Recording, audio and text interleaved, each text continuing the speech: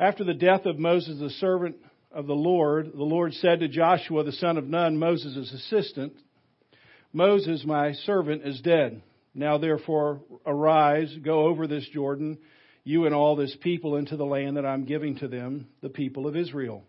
Every place that the sole of your foot will tread upon I have given to you, just as I promised to Moses. From the wilderness and this Lebanon, as far as the great river, the river Euphrates, all the land of the Hittites to the great sea, going toward down to the sun, down of the sun shall be your territory. No man shall be able to stand before you all the days of your life. Just as I was with Moses, so I will be with you. I will not leave you or forsake you. Be strong and courageous, for you shall cause this people to inherit the land that I swore to their fathers to give them. Only be strong and very courageous, being careful to do according to all the law that Moses my servant commanded you. Do not turn from it to the right or to the left, that you may have good success wherever you go. This book of the law shall not depart from your mouth, but you shall meditate on it day and night, so that you may be careful to do according to all that it was written in it. For then you will make your way prosperous, and then you will have good success. Have I not commanded you? Be strong and courageous. Do not be frightened. Do not be dismayed. For the Lord your God is with you wherever you go. Chapter 3, the first 4 verses. Then Joshua arose early in the morning, and they set out for Shittim.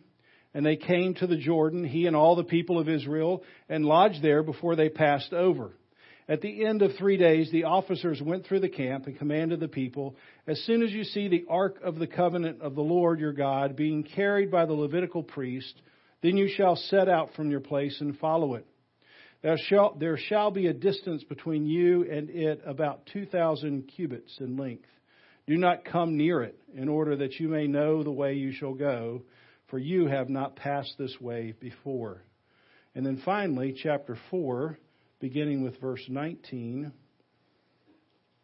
The people came up out of the Jordan on the 10th day of the first month, and they encamped at Gilgal on the east border of Jericho. And those 12 stones which they took out of the Jordan, Joshua set up at Gilgal. And he said to the people of Israel, when your children ask their fathers in times to come, what do these stones mean? Then you shall let your children know, Israel passed over this Jordan on dry ground. For the Lord your God dried up the waters of the Jordan for you until you passed over, as the Lord your God did into the Red Sea, which he dried up for until we passed over. So that all the peoples of the earth may know that the hand of the Lord is mighty, that you may fear the Lord your God forever. You may be seated and take a few moments to reflect on this, God's Word.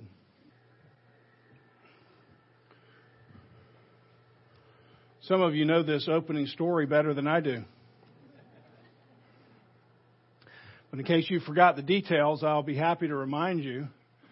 I moved to Wilmington in 1989, and in 1990, Nancy and I bought our house in a little subdivision called Fox Run Farm. That was when, if you're an old school Wilmington person, that was when College Road ended at Shipyard Boulevard being 4 lanes, and it was just 2 lanes all the way out to Monkey Junction, which is hard to believe now. But just off of that 2-lane road, there was a new subdivision, and we bought our little house in there for $70,000. And we decided, hey, we really like this backyard, but on one side, there wasn't a lot of growth, so we wanted to put up a fence. And I thought, well, how hard can a fence be? I mean, the people that put them up don't look like they have a degree from Furman University, and so surely I could do this. And plus, all I was doing, I was just putting up one line. I wasn't trying to turn a corner. I wasn't going to put up a gate. I thought, this can't be that difficult. I go to Lowe's, and they've already got the fence constructed. So I was like, this is awesome. They've got these 8-foot panels. They're already put together. So all you have to do is put up the post, you put up the panel, and then presto, you have a fence. So one weekend, I put all the post in, the 9 posts in on one Friday. And on that Saturday, they were all cemented in, and I was ready to put up my panels.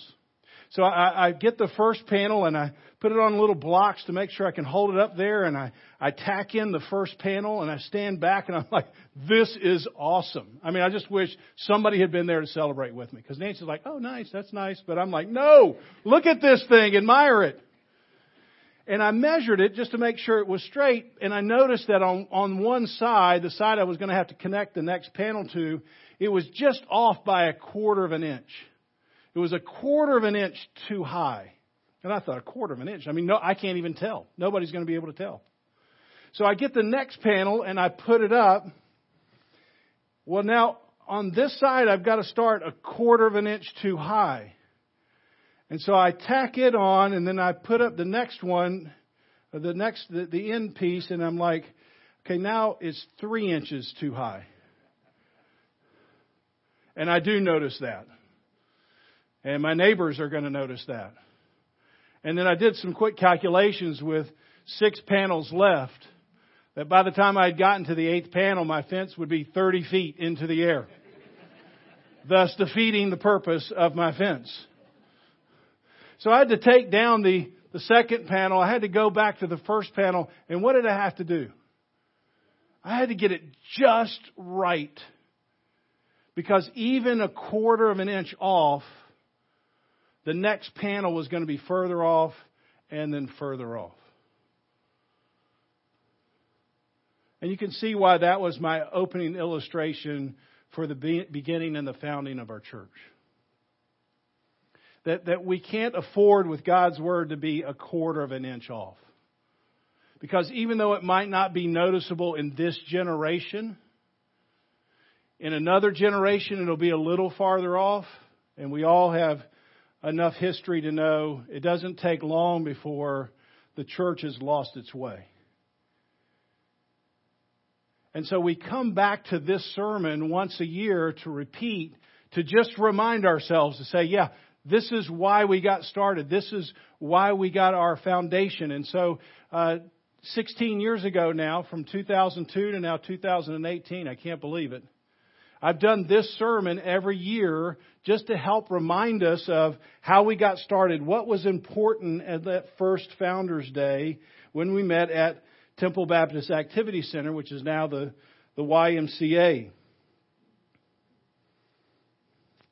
And the reason I think this is maybe particularly important today, I think it's important every Sunday, but today we're kind of on this bridge from what I've termed Christ Community Church 1.0 to Christ Community Church 2.0. That if you had asked me and a number of people that started the church 16 years ago what they hoped Christ Community Church would become, they would say, well, something like this. This would be awesome. And so we've reached the place that we had sort of looked out and seen, and now we realize that God has readied us now to move forward, or what I say, build on top of the foundation that has been put out there. And when I talk about it, most people are excited. But if I could say one common pushback I get, maybe one common concern I get from members of Christ Community Church, is something like this. I hope we don't change and lose our commitment to the Bible. So Christ Community Church 2.0 sounds a little bit like we're going to build a new house. And we kind of like the house that we're in, and we really don't want to lose our commitment to the Bible. And I think it's really comes out of a love for the church, which I want to say thank you so much for loving Christ Community Church. You love what happens here. You particularly love expository preaching. You come with your Bibles. You expect to open your Bibles. You expect to learn something about God from His Word. And you don't want that to get lost. And I want you to hear me say, I don't want to get it lost either. That's why I say the same sermon every year. Because I don't want us to lose what our foundation is. I don't want us to lose what got us to this point. And so when we think about Christ Community Church 2.0, we're building on top of that foundation. We're not building a new foundation. So if we ever lost the foundation of our house, whatever we had built on top of it would all be lost as well. So we're remembering our foundation. And this sermon had 3 points. God's chosen leadership, God's word, and courage. God's chosen leadership, God's word, and courage. Those were the 3 points that I thought were important from this text from Joshua, and particularly important as we were starting the church then, and I think remain important today. So first, God's chosen leadership. When you look through the Bible, you just see this theme all the time. God is particularly identifying people for places of leadership. That's from the beginning to the end. And you see it right away with Adam and Eve. Adam and Eve were both made in God's image, but Adam was uniquely gifted for a position of leadership. He was the one who was supposed to protect his wife and glorify God in how he lived his life. And unfortunately, Adam failed tragically. He didn't defend God's name, and he didn't defend his wife. And we know it was his primary responsibility because when God comes back into the garden looking for Adam and Eve, what does he say? Adam. Not Adam and Eve. Adam, where are you? You're the leader. You're the one designed to make sure my name gets protected. You're the one who I've put in a leadership position to protect his wife. And godly leadership is designed to make God look glorious and to protect people. Godly leadership is designed to make God look glorious and to protect people, especially people who are vulnerable. And Adam failed at both of these. Thankfully, there's a second Adam, which we don't have a time for a sermon on. But he came and he did make God look glorious. And he does protect people. Well, in Joshua chapter 4, you read that Joshua gets a kind of assignment that Adam gets. Let's look at it again. Verse 23.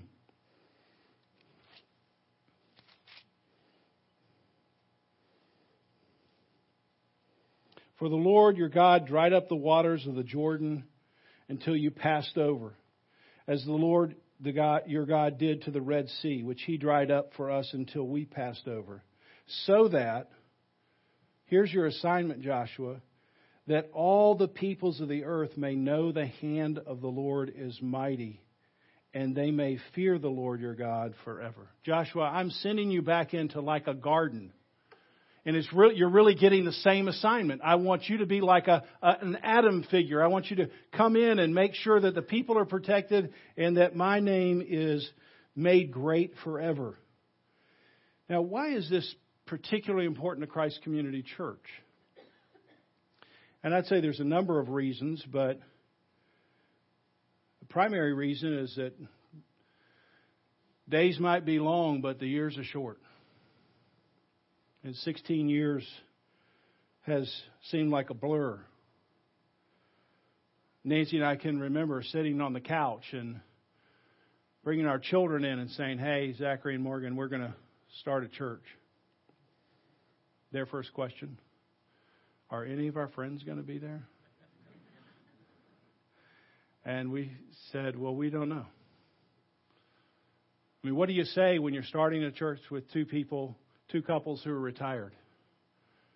Well, I know 2 retired couples are going to be there. I know it's going to be dad and mom and 2 retired couples. And they can be your friends. They want to be your friends too.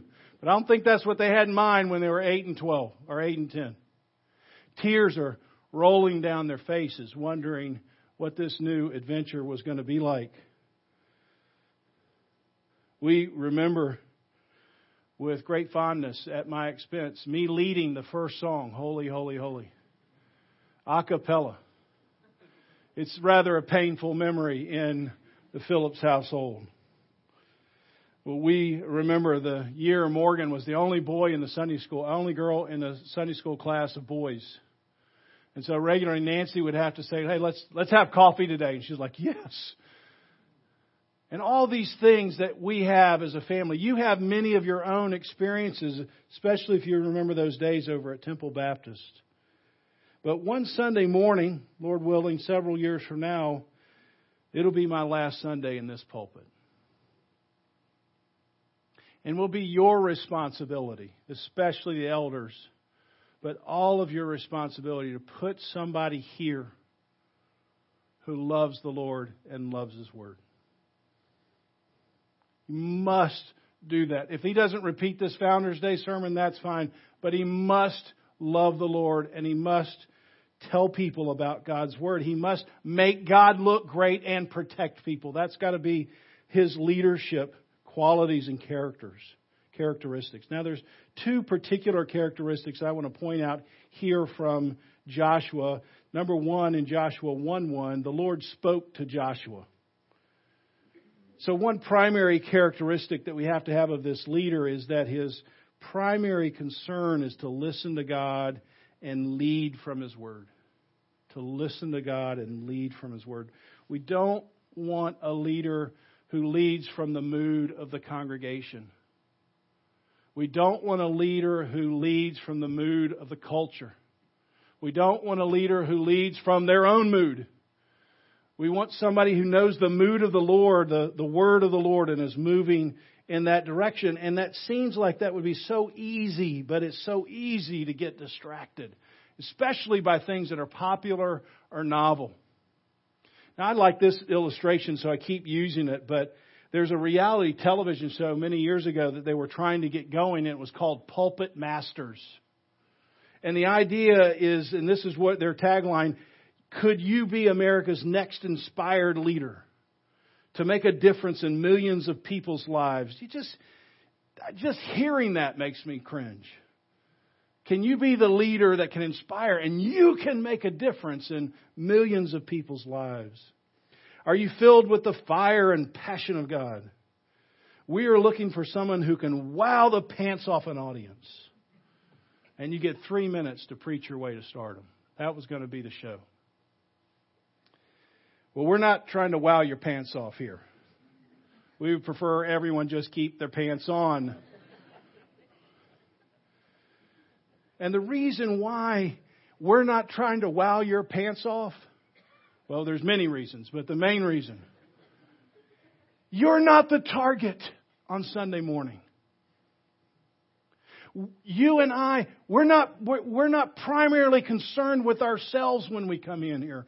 We are primarily concerned with worshiping God. So you're not the primary target. You're coming and I'm coming to make God look great. That's the whole purpose of worship. And that's what frustrated the Apostle Paul so much. You remember that from Corinthians? They were coming in and they were trying to get some of that glory for themselves. They wanted to make sure everybody knew they were there on that Sunday. And Paul was like, that's not the purpose of the time. And so we have to have a leader who has that kind of characteristics. A couple of years ago, I read this blog, and the title was Why the Church Doesn't Need Another Coffee Bar. Here's the quote. I've seen a lot of churches boast of cool, trending new initiatives. Pictures of coffee bars that resemble Starbucks and lighting that resembles Broadway. I've read catchy sermon titles and noticed how people have brought movies into their sermons. My husband passed away in February after a 2-year battle with cancer. Towards the end, he was paralyzed and unable to get out of bed. He never said how much he appreciated the coffee bar at church. He never once mentioned the lighting in the sanctuary. He never told me how cool it was for churches to put a couch on the platform. Instead, he talked about Jesus. He quoted scriptures. He reminded me of sermons. We sang worship songs together and prayed. Now, I want you to hear me say, I don't think it's bad that we have coffee. I don't think it's bad if I show a movie clip. But did you see when those things encroach in a way that's what's got people here, then you've missed the whole thing. And so we have to have somebody who understands that characteristic. Second characteristic we see in Joshua. In chapter 1, Moses was referred to as the servant 3 times. And now Joshua is going to take on that mantle. In the New Testament, the word leader is used less than 10 times. The word servant is used more than 1,000 times. There's a statue in London of the great evangelist John Wesley. Wesley, at 5'2", preached over 40,000 sermons in his lifetime. It's incredible. At 83, he was angry at his doctor because he wouldn't let him preach more than 14 times a week. At 86, he wrote this in his journal. Laziness is slowly creeping in. There's an increasing tendency to stay in bed after 5:30 in the morning. On his statue, these words, "Reader, if you feel constrained to praise the instrument, don't. Give God the glory." Why? Because he's a servant. This is the characteristic not just of this leader, but of our leadership. We're coming to serve. We're coming to give God the glory in whatever position that He may have. So Christ Community Church can't ever be afford to be built on the back of a dynamic leader or built by a group of elders or built on the back of a church person from church history or even a vision. Christ Community Church has to be built on the one cornerstone, and that's Jesus alone. Everybody else is Jesus' servant. Second characteristic here of founding a church, God's Word. When you build a fence, you always establish first a plumb line. You know what this is? It's sometimes called a chalk line. And so you take a long piece of string that's got chalk on it. A lot of times it's blue, and you snap it, and you have a nice straight line. So whenever you're putting your fence up, you always make sure it's right on that line. So when you get done with your fence, it doesn't, look like this. It's nice and straight. And the plumb line tells you how straight you are, how correct you are in that way. And God's Word is like the plumb line for Christ Community Church. We know it's straight. We know we're crooked. So we're always going to come to this plumb line and say, no, I might be out here somewhere, and I need to always come to God's Word to tell me how I should live. And when Joshua is in this place, he gets two exhortations. He gets a visual and a verbal exhortation. First, the verbal. You notice here he says, "Be strong and courageous, being careful to do everything written in the law of the Lord." Don't turn to the right. Don't turn to the left. Don't turn even a quarter of an inch. Make sure the word of the Lord doesn't depart from your mouth. Meditate on it day and night. God knows Joshua's entering into a culture. He's not entering into an empty land. He's entering into a culture. And the culture is like a swift moving river. It's not neutral. And that river will quickly carry Joshua and his whole nation away from God. So he's saying you've got to make sure you're meditating on it day and night. You've got to have it in your mouth. You can't turn to the right or the left.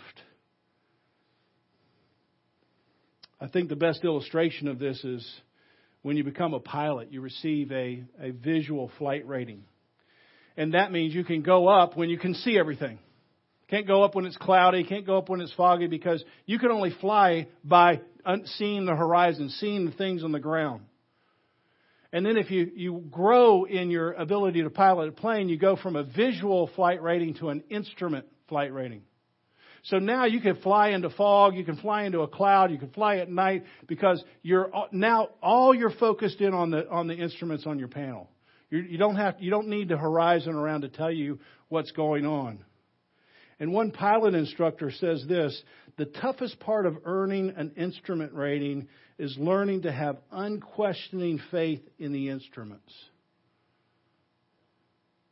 Why? Because when you fly into a fog, you don't know if you're flying upside down. You don't know if you're going up into the sky. You don't know if you're going down to the ground. You have no idea where you're going. Your feelings could orient you in a different direction, and you have to have an unquestioning faith in the instruments. When your eyes say one thing and the instruments tell you another, you must trust the instruments or face disaster. We must trust this instrument or we will face disaster. It is just not hard to see from church history when people get off the instrument and try to say, "Now, well, look, we've grown, we're modern, we're whatever. And now God's Word has got a little hole in it. Like this part just doesn't, apply anymore." That's where we're going to begin to fly ourselves into the ground. Now, it's more difficult to trust God's Word than you might imagine. You can ask Adam and Eve that. Because when you fly into a thick fog, and this happens, you come and ask me for a way out that's not biblical.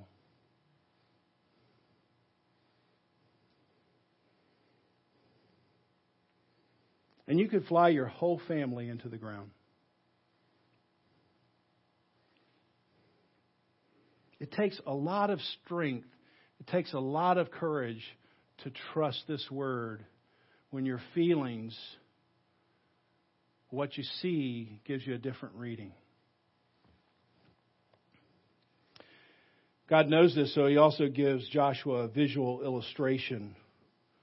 I love this part in chapter 3. The Ark of the Covenant is going to go before. In the Ark of the Covenant is the Ten Commandments, God's Word. And He says, okay, it's got to go out 2,000 cubits. It's got to go out like 1,000 yards away. Why? Well, we just don't want any confusion between God's direction and anybody else. We want to make sure everybody knows we're moving off the direction of the Word of God all by itself. And so, Christ Community Church, when we started 16 years ago, I wanted to make sure that was seen. It was visually felt. And so that's why we have that space between the scripture reading and the sermon. It's because I don't want anybody getting confused between what I read and then what I say about what I read. There's a big difference between what I read and what I say. Now, I'm hoping I'm saying it correctly. But this is the thing that we're trusting. This is the thing that's so far out in front that Paul doesn't get near it. No one else gets near it. This is sitting all by itself. Finally, we see it takes an enormous amount of courage. And Joshua is probably one of the greatest generals in the Bible. And yet 3 times God has to say, be strong and courageous. Be strong and courageous. Don't be fearful. Don't be discouraged. And so I was scratching my head saying, well, what? This man is a great general. And God 3 times has to say, I want you to be strong and courageous. What's causing Joshua's knees to knock together? And I would say 2 things. One, the Canaanite people. Remember when they went in the very first time and they came back and said, hey, the land is flowing with milk and honey. But what do the people look like? Giants. And what do we see ourselves as? Remember what they said? Grasshoppers. So we got grasshoppers against giants. That's not looking good. And so they know there are giants in front of them. They might be nervous about that. And so God constantly reminding Joshua, look, I brought you this far. I'm going to keep you moving forward, even when the external enemies are bigger than you might imagine. But I would say the second issue for Joshua is bigger than the first. The Canaanites weren't Joshua's biggest problem. Joshua had wandered with the Israelites in the desert for 40 years, and he understood that the biggest obstacle to God's plan would be God's people.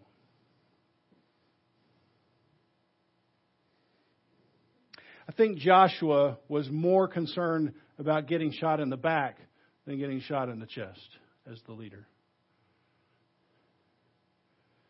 When you read through Exodus, it is so painful, is it not? These people have been miraculously slaved for 400 years in slavery. And they get out and almost immediately, what do they say? Let's go back. We had onions. And you're like, come on. I mean, how painful is that? And it's not just one small time. It's just over and over and over again. We had safety back there. Yes, we were enslaved, but I love safety more.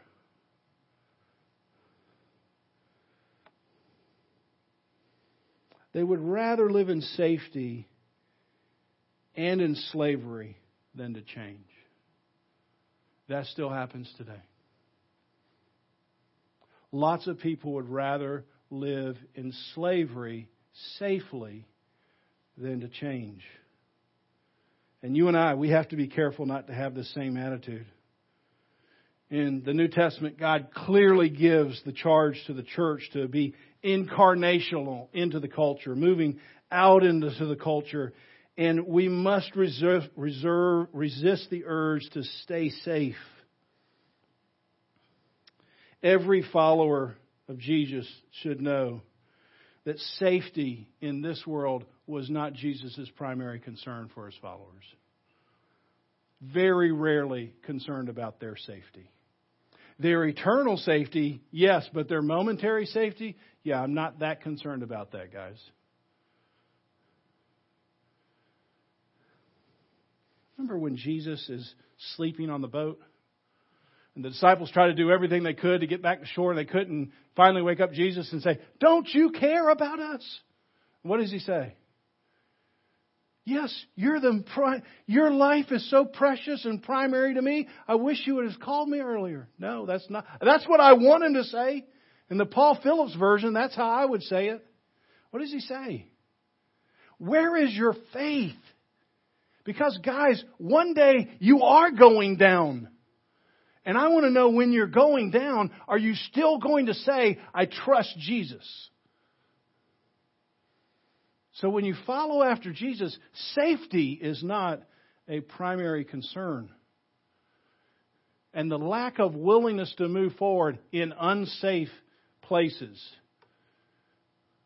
in ways that you can't really understand before you step forward, is going to require strength and courage.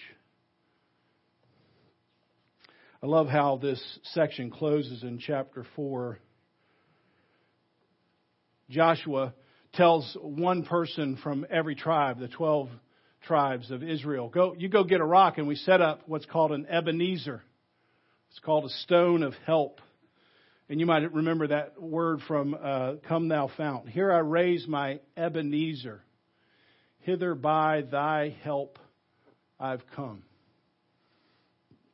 And so he knows that in generations to come, people might forget. And children might walk by and say, "Hey, there's 12 stones here. They had to come from somewhere." Where did they come from? They came from God bringing us from slavery into the promised land. And we want to give God the glory for that. And we want to be reminded of it every year. And so I say this sermon every time. And some of you who take notes in your Bible, you're like, I got so many notes here. But it would be very easy to forget. Very easy to forget. That first Founders Day, you didn't have to go through an Inquirers weekend. You just had to come and have free barbecue, and we gave you a T-shirt. That was awesome back then. So sorry, no T-shirts handing out today. And, there were still people that were struggling to figure out, well, do I want to really join Christ Community Church? I think we had about 20 families at that point that were planning on joining. And Kenny Smith, my good friend Kenny Smith, who was on the fence, didn't join that particular Sunday. I'm not bitter about it. I'm just saying I remember it, but I'm not bitter about it, Kenny. He came up afterwards and he said, "That's awesome, but we'll see if you can hang on to it." We're hanging on to it. As long as I'm here, this is what we're doing. And if 5 people come or 5,000 people come, this is what we're doing. But you have to want it. It has to be like life to you. Because it's so easy to let it slip out of your hands and out of your heart.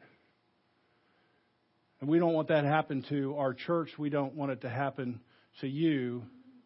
And it's so necessary for our city. I want to say thank you because you all are really so encouraging. You really are. And it's a joy to preach to people who have their Bibles open and lean forward and nod their heads and say, yes, this is what I'm desperate for this information. And it makes it so much easier to preach to a group like that. So thank you. If you don't know what we're about here because you're new, you just found out. This is what Christ Community Church is about. Let's pray together. Lord, you have been so faithful for thousands of years. You've always been faithful. And we've been able to see this for 16 years, a very tiny little amount of time. But you have been faithful through challenging times and times of great growth. And here we stand on the edge of another step that we sense that you are asking us to take. And we pray, Lord, that we would be faithful. We trust in your faithfulness. Help us to be strong. Help us to be courageous. Help us to hold on without hesitation to the Word of God. And I pray for this church, Lord, from today until the day you return. No matter how it may expand or contract, would you have someone at this pulpit teaching people God's Word, protecting them with God's Word. And may people rise and stand and shout, how great is our God. We pray these things in Jesus' name. Amen.